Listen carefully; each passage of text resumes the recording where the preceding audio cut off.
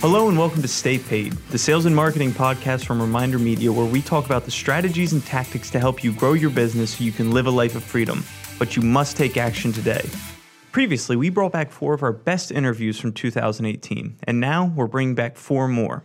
If you haven't had the chance yet, be sure to go back and listen to part 1. This first clip is from our interview with Andy Dane Carter, who shared with us the importance of being honest and authentic with your online presence. And I was talking to you before the podcast because I've been so impressed watching your Instagram, right, and how you've grown your Instagram.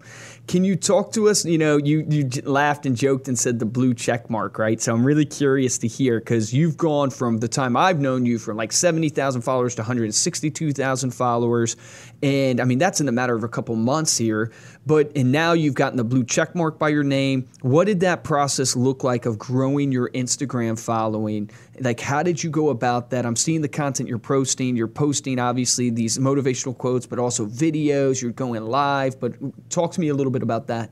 Sure. So on that particular platform, probably about like a year and a half ago, I was having a meeting once again with Gary Vee, and I'm like, this is going to be a very Can I ask you how you got that connection with Gary Vee? Because I think that would be interesting to hear. Sure. It was super random. So probably 2.5 years ago, I found his content, and it was like in the middle of the night, and I was like, who's this clown? And then I was like, he sounds a lot like me. And then it was like, oh, this guy, yeah, he lines up with me for sure. And he was doing a show with Tony Robbins. It was like a huge show, and I just happened to be listening to it in my car. And he said that he's going to be launching this thing where you fly to New York, you're going to pay him like $10,000, and you're going to spend the entire day with like him and his team. If you're interested, shoot me an email.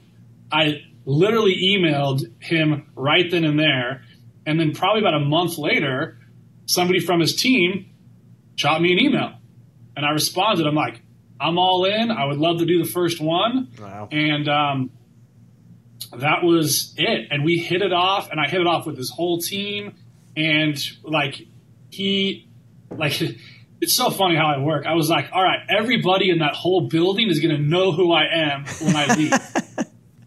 I'm like, I don't know how I'm going to do it yet, but this is what I'm going to do. So I literally went and found Gary a signed helmet from the Super Bowl that the Jets won in 1967. Oh, that's brilliant, man. That's brilliant. And so I bought it. It was a small fortune. And I brought it in this big old box, and we videoed the whole thing of him and I, together, like opening it up. But he was just like, dude, that was so nice. He's a good dude. He's a really good dude. He's just like, yeah. Dude, that was so nice. It was so awesome. And then we hit it up. And then I sent every person on the whole floor a present. So this huge box, shows up one day to the office, and everyone was like, it was small and it was wrapped, and I had my business card on it. Dang. And then now I could just email all those people. I can call them when it's like, and now I've got these great relationships with these people that I can call, and I'm like, hey, what would you do? Dude, that is so good. That is so good. You're just making an impact. It's opportunity. I learned, because I was poor at a very young, you cannot pass up certain opportunities, and you might not get them again. So for me, it was like, I'm going to make a huge impact. And we started talking about Instagram, and I was like, this is going to be a very important platform. He's like, it's going to be the biggest. So I tripled down on everything on Instagram. My Instagram page was this perfect page in the beginning. Everything was a perfect shot. It was a perfect quote. Everything was curated, and it was okay, but it just wasn't getting any traction, because you couldn't see to me, and you couldn't get into my life at all. You just saw this facade that I was kind of putting out. So what I did is I changed the whole thing up. So what did that look like? So when you changed it up, so your whole Instagram, because, in our own business, we've struggled with this. I know the hardest part for our audience when it comes to social media is you don't know what to post. And the things you do post, you're trying to get that perfect shot. And so how did you change it up? Did you just become more authentic? What happened there? It was becoming vulnerable. And it was exactly what, again, just keep saying his name, but it's my man, Gary Vee is like, dude, document versus create. No one gives a about lighting. Just like put it out there. So I got really vulnerable and just really honest. And what like completely catapulted everything was my Instagram stories. So I still left everything that was nice. And but it was way more of me personally. But in my stories, it was like a vlog. So I use my Instagram stories as a daily vlog. It's got me, my kids, the wife and meetings and all the stuff I'm doing. There's 15 to 20,000 people that view my stories, each one, every single day. Wow, man. And what happens is they, as in all of Instagram, love it when you post between 10 and 20 stories a day. It drives you to the top of the algorithm. So by doing stories, it gives more pull to your entire feed. So once I found that out, it was like, it's game on. So the stories are my vlog, and the content within it is way more just real now. And it's not so like completely curated, which is literally tripled my followers by just doing that. Are you hearing this, guys? I mean, if you're listening to this, well, what I'm hearing is just it's massive action, the 10 to 20 stories a day. I even said this to you literally, yesterday, Josh? I literally told Josh when we were talking about social media, I just said, man, my life is too boring. Like, I don't know what I would vlog about. Like, my life is too boring. This is the struggle that we all face. I mean, I'm running a multi-million-dollar business and still face this struggle in my own mind. But that's not boring. You think it's boring because you're living it. Correct. I have the same struggles. But there are people that literally shoot me emails and DMs that say, where are the secret meetings today? Because I do secret meetings in my stories. That's awesome. It's like started this whole thing. Like, I think it's boring, but a lot of people don't. There are people that really want to know your journey. Yeah. Your journey is very specific to you. You've built this incredible business. So true. You guys have an amazing product. If you're 21 years old, like, that's what they want to know. They don't want to see you at the very top of Everest. I'm a billionaire. I did it. Nobody gives a about that part. Amen. They want to see every step and every punch in the face you take. Our second clip comes from our interview with Jillian McGowan, a new entrepreneur who has set out to become the master of her niche. So you obviously have been practicing insurance for a while. So what was it that made you want to start your own business? How long have you had a business now?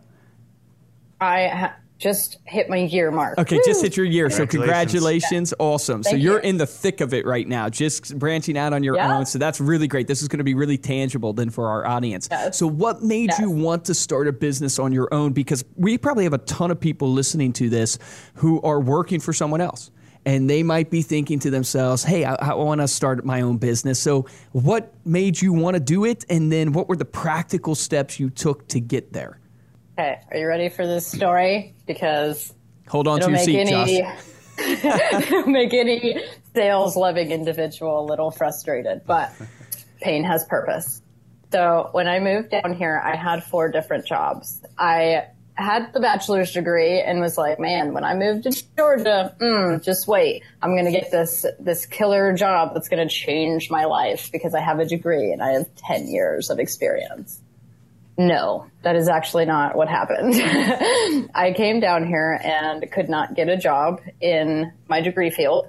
And there is a humongous Aflac like corporate down here. And I had 10 years of insurance experience and a bachelor's degree in finance. So I thought I would be able to get a job. It didn't happen. I had 4 different jobs and I got to this 6-figure mark was like my goal.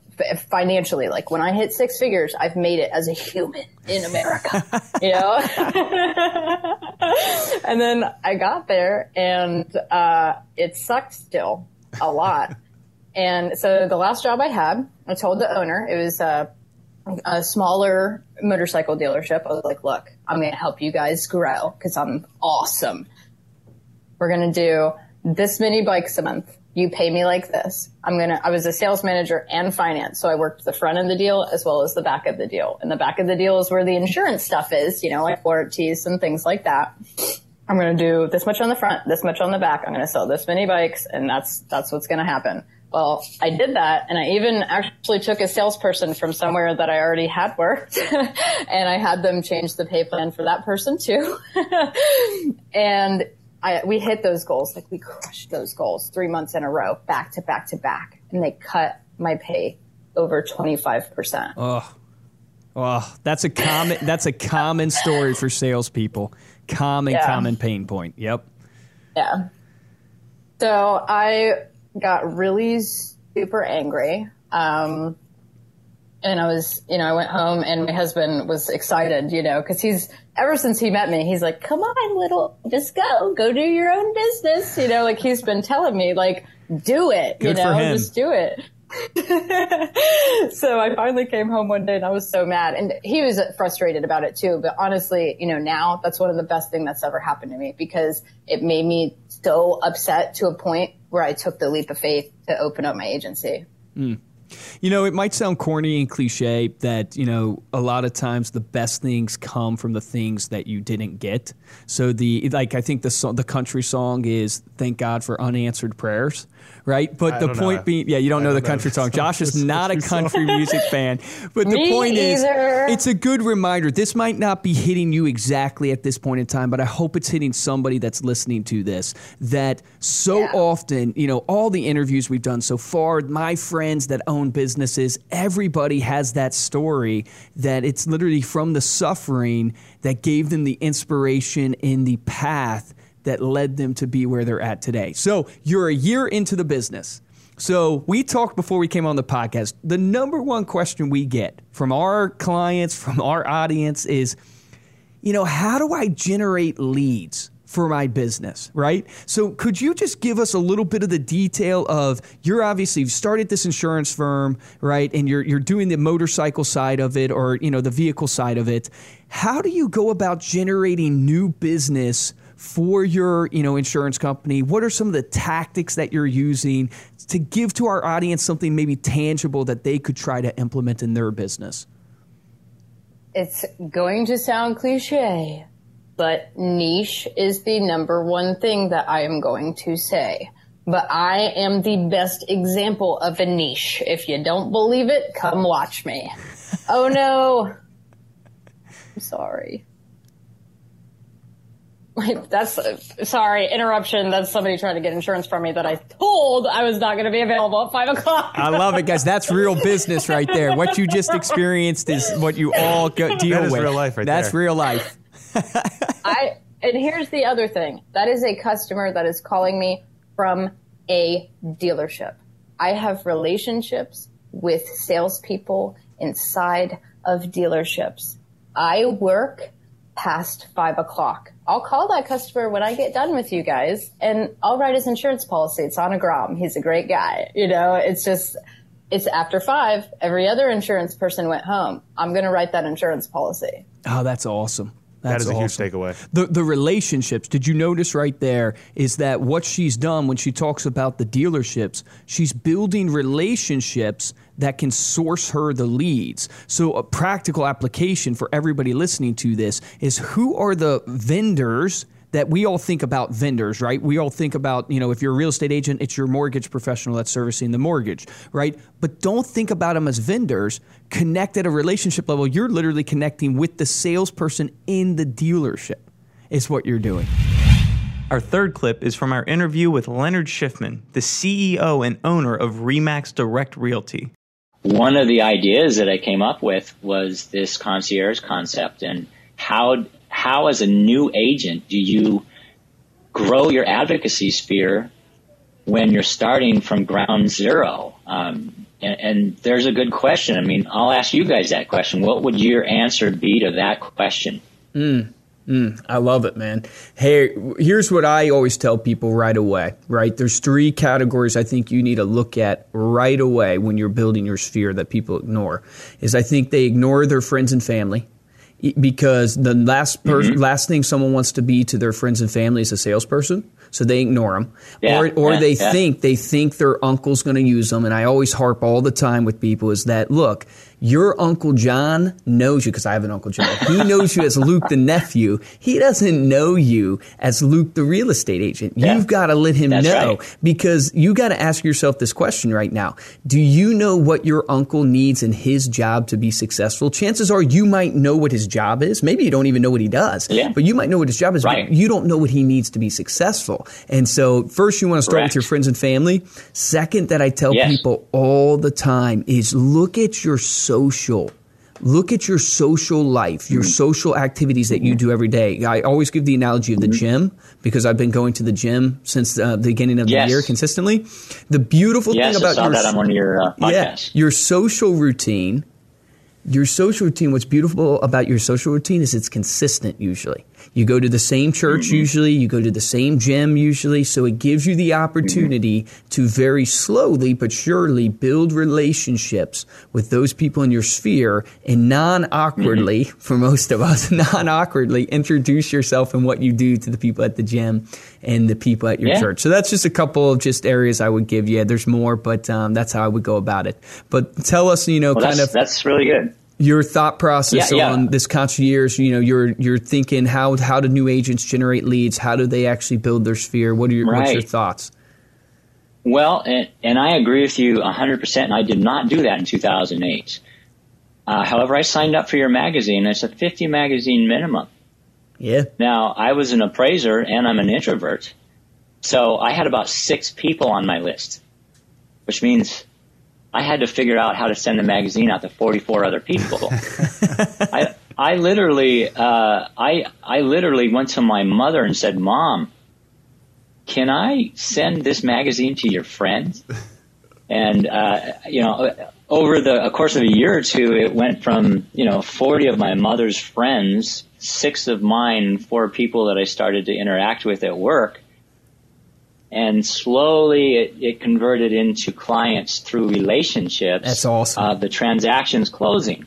So one of the things that an agent today can do is exactly what you said, and be prepared. Have your business cards with you all the time. In the grocery store, you could overhear somebody talking about real estate. I was at a sports bar 2 weeks ago, and these 2 guys were selling their homes by owner. And I just couldn't help myself. I had to stand up and I just said, well, here guys, here's what I do. Here's my card. And let me tell you, ask you a question. Are you, how much of the buyer pool are you losing by trying to sell your home by owner, and what does it mean to you? And they just looked at me with these blank stares. And, within a week, both of them listed their properties with a discount broker, and I'm just waiting for the call when they want to hire me. However, dude, that's awesome. That's awesome. Yeah. So like you say, you must be aware, and you hit on something that's really interesting, because I do a lot of coaching, and RE/MAX has a program called Momentum. Momentum training for agents and for owners. And the first tier agent is typically the agent that is 2 years or under in experience. And we call it the 3 C's. If you were to make a pyramid, the first C is commitment, and the second C is consistency. And through commitment and consistency, you gain confidence. And when you gain that confidence, you're more compelled to show up again the next day and be committed and be more consistent and build more confidence. And it goes around and around and around until you get to the point where you step up to a tier 2 broker, which are the 3 E's. E as in energy. So then you develop the endurance to take what you've learned and create effective, that's another E, and efficient systems, systemization that you can now use to leverage away. So without getting into the entire business model of a realtor, let me just say there are 4 models. There's the economic model, the operational model, the organizational model, and the career development model. And I just want to give you guys a plug, because here's what I found out in doing a little bit of research. I don't know if you guys just rolled it out this year or not. However, if you're looking for an item of value to send to your clients, other than this, which is the best in the industry in the entire country. For those listening and not watching, he's holding up American Lifestyle magazine. Yes, I am. And in addition to that, you have 48 print media items of value for agents and clients alike that you can download at print quality, print it out, and send it to your sphere.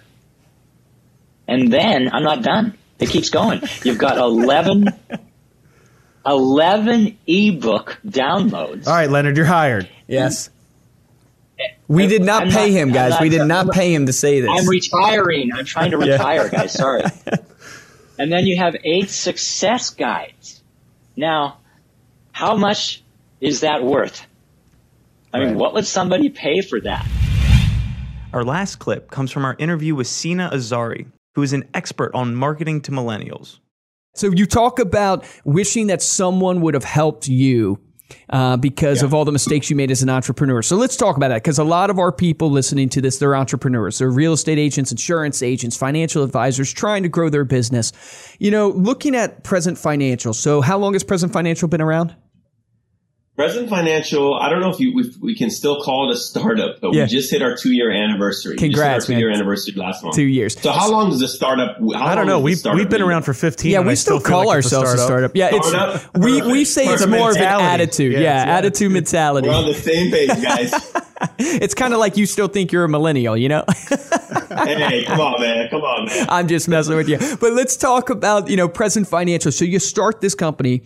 What was your motivation to start your own company? And then I have to give credit to the founders. The founders are Sarah Adelzadeh. Yep. Sarah Adelzadeh really head-weighted this deal. She is the founder. She's 17 years in financial services. She is a millennial, 35-year-old female leader in financial services. She had this vision behind Present and really led this direction. And I was the third or fourth of the leadership team to join and say, hey, let's really take this thing across the country. Love it. Love it. So what has been the biggest challenge? So you come from Bankers Life, you're established, right? And now you're coming into a no-name company that doesn't have any brand awareness or anything like that. That's where a lot of our entrepreneurs are, right? So they have no brand awareness. They're starting fresh. What did you do to start generating business? I'm sure you brought some business over with you, probably from Bankers Life, but what did you do to really attack, to spread the brand of Present Financial? Just to add a little detail, we had a non-compete with Bankers Life, which in California they don't apply. But out of respect for the company for what they did for me, I didn't bring any business over. Wow. And one thing that I did observe before I made the shift and move over is Bankers Life and many of the larger insurance carriers, great companies, but they're being led and still marketing the way we used to prior to the new era. And when I say the new era, specifically the last 10 years, everything that we are involved in today technologically didn't exist just 10 years ago. But most of these companies are still operating as if these tools and platforms don't exist. So for me, it was a matter of saying, hey, I don't want to say it negatively, but I'm either going to end up dying with this company that, in my opinion, was already starting to die in their strategy, or I'm going to get uncomfortable and lead the initiative of how the industry needs to start marketing. Oh, that's powerful. And we're starting to see a big shift. I mean, the average age of an advisor in financial services is 55 years old. In my opinion, that's very young. But as far as technologically advanced, no. 55-year-olds in general, they're not engraved in web design, social media, and connecting the way we all do today. So you're basically taking the strategy. One, I love the statement that you made, is that you had to get uncomfortable or you're going to die. And that's the truth, man, is if you're not uncomfortable, you're not truly living, baby. So I love that. I love that statement. But here's I guess what I want to touch on is you're saying you started marketing in a new way, which is what you're hinting at is using social media and the technology that's available now to grow Present Financial. Can you give us some details of like how you've gone about growing your social media? And let's talk about like the platforms that you like to use the best. And are you getting leads from it? But, how did you go about that process? Sure. Well, let me share with you in general, most of the old school leaders or executives that are building a business and their brand, they're unfortunately, I believe, a little bit intimidated or threatened by competitors in the same industry and same segment. And one thing that I wanted to do as an executive and as a leader is, instead of being threatened and push back the competitors, was I felt that if we came closer and started to work together and share ideas, not internally, but industry-wide, then we could start to strengthen our relevance in the industry as leaders and as brand creators or developers.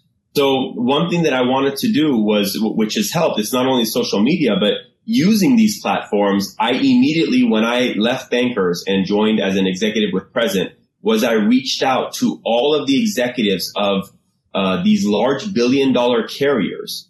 One is, as a broker, we contract with 120 of them, so they see value in Present, and that relationship was easy to build. But second, all the larger carriers that are considered captive, where they only offer their own product, I still initiated relationships with them and sort of brought them into my circle and said, hey, I think that we can all make an impact if we start to work together, instead of trying to conceptualize small on what we could do internally within our companies. And that's really what I think was new to the industry, that people were like, wow, we finally have someone that's not threatened by someone else's success.